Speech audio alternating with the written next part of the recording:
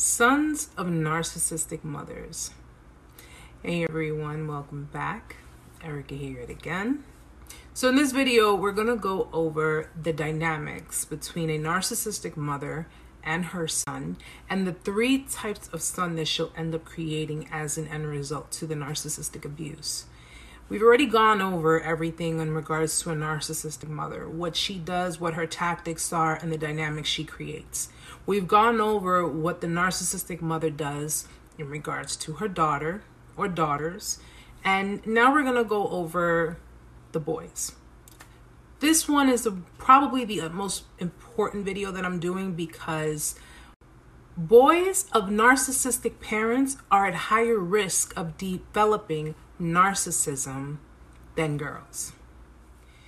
Now, research data has indicated that men who are raised by narcissistic parents are at higher risk of developing narcissism, narcissistic personality disorder, or even narcissistic traits, as opposed to men who were raised by non-narcissistic parents. I really strongly believe this has also a lot to do with the attachment styles that the parent has with their children, and of course that their parents had with them.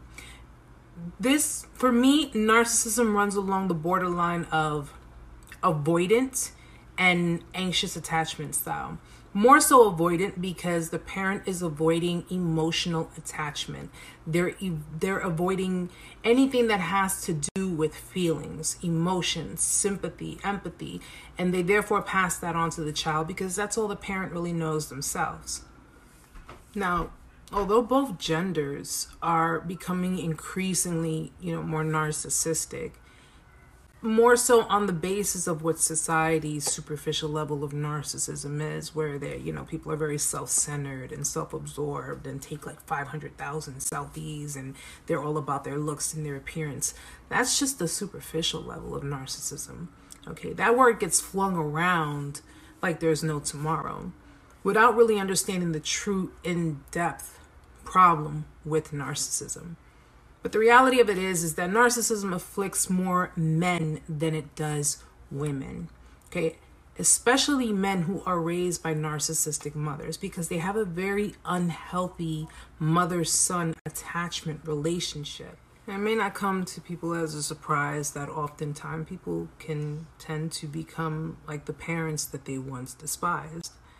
But to a child raised by a narcissistic mother, especially a man, that tendency is extremely greater. Remember what I told you guys. A child to a narcissistic parent doesn't only have to become a narcissist, they can also become codependent. But the dynamic of how that happens between a mother and her son is pretty much where the mother starts off by high praising her son. She praises him like he's her prince, like he's her everything, like he's a diamond in a display case. That's the beginning stage of it. She'll put him on the highest pedestal, but only if he's willing to fulfill her needs in return for it. And in most cases, for young adolescent males, that's not always the case. So though mom's high praise was boosting up his ego, if he's not pleasing his mother, if she feels that he's not pleasing her, then that all gets taken away. She begins to resent him, therefore creating resentment in her son. Now, he has to not only boost up his own ego, but to feel not castrated, emotionally that is, he has to boost up his own ego and fulfill himself beyond the extent of what his mother would do for him. This creates a man who feels entitled, got to put himself first, very dismissive towards others, because he's using a form of self-importance as a facade to cover up the insecurity, the inner insecurity that he's feeling. So typically a man who is narcissistic is a man who resents his mother. And the son who becomes a codependent is one who is pretty reluctant and afraid to go beyond their comfort zone. Because a codependent, as we learn, is an enabler. So though he doesn't understand the kind of abuse that he's receiving from his parents, he's afraid to really break free from it because that's all he knows. So if there's that toxic unhealthy mother-son relationship that created a codependent son, he's going to pretty much stay by the side of the narcissist, because to avoid being, what do we learn about enablers? To avoid being attacked, to avoid being in the line of fire, they comply with the abuser to avoid any kind of reprimands or repercussions. Now, the kind of abuse towards a child or towards children has no limits when it comes to a narcissistic parent. But for a narcissistic mother, we're going to just say, for argument's sake, let's say she has 3 sons. One of each is going to have one of 3 titles. Okay, the first one is going to be the golden child. The golden child is going to be the one that she projects her idealized self to. So she's going to put onto the golden child everything that she feels she deserves, or everything she's ever felt that she deserved. The golden child is going to basically be treated like royalty. He's going to be the one on the high pedestal. He's going to be the one that gets everything he wants, because he's obviously fully compliant with her, because he's not giving her a hard time about things. So he's going to end up growing up to be the kind of man that goes around feeling entitled, really inflated ego, like he deserves everything. And with the kind of relationship he has with his mother, he feels that it's super special and they deserve anything they want. That's what she's raised him to believe. But he'll end up developing unhealthy habits like gambling, cheating, even stealing.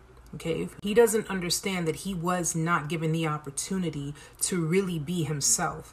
He was basically trained to be someone else in their own idealistic image. That's nuts. The second child is the scapegoat.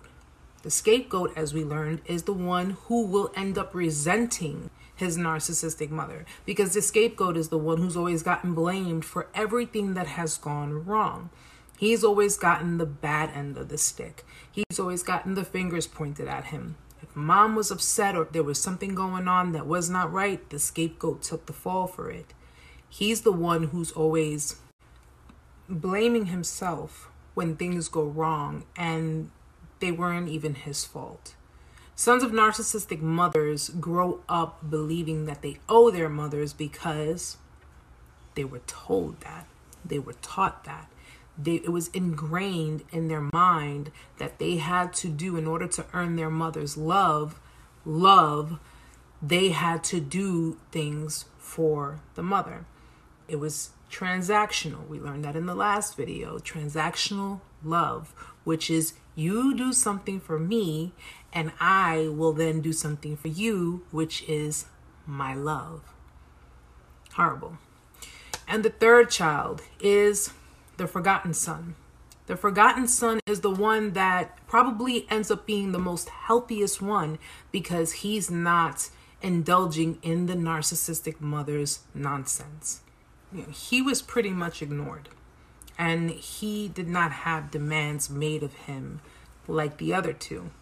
So even though he may find it difficult to emotionally attach to others, because, his emotional needs were not met in his childhood, which I strongly believe with, healthy therapy and help, especially for people who really want that can probably be worked on, and he can create a very healthy emotional attachment with people. At least he's not carrying the unhealthy mother-son attachment as the other two are. Okay, so he's probably the one that actually dodged the biggest bullet of them all, and more than likely the one that everyone's looking at like, lucky son of a gun, how did you manage to get away from all of that?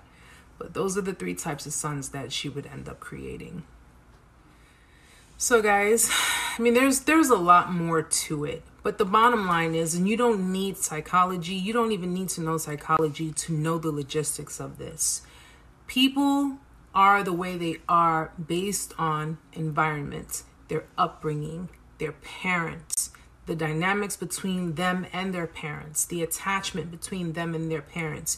A lot of people can save a lot of time if they really, really paid attention to the types of dynamics that people involve themselves in. So if you're getting involved with people, whether it's romance, friendship, anything, you want to look at the kind of environment that that person or these people come from, because that'll help you determine exactly why it is someone is the way they are, why it is someone acts the way they do, and why it is that if it doesn't correlate with you, if it doesn't resonate with you, then you can come to a clear, concise understanding and a decision on how you want to proceed with these people.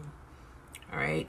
You got to remember, no, I wouldn't say, pass judgment on anyone, because who are we to judge? But at the end of the day, when it comes to these types of situations, and I won't make excuses for people, because people are old enough to know when they're wrong, and they know right from wrong. And if they continue to do it anyway, then that clearly is someone who's not only in denial as far as themselves, but they just don't care.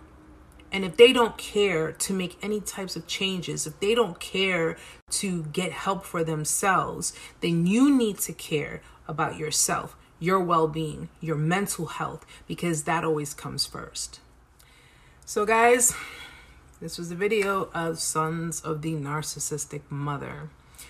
I am well aware that there is more to it, but we'll delve into that in future videos here and there. And, hopefully what you got out of it, you got some pertinent information out of it.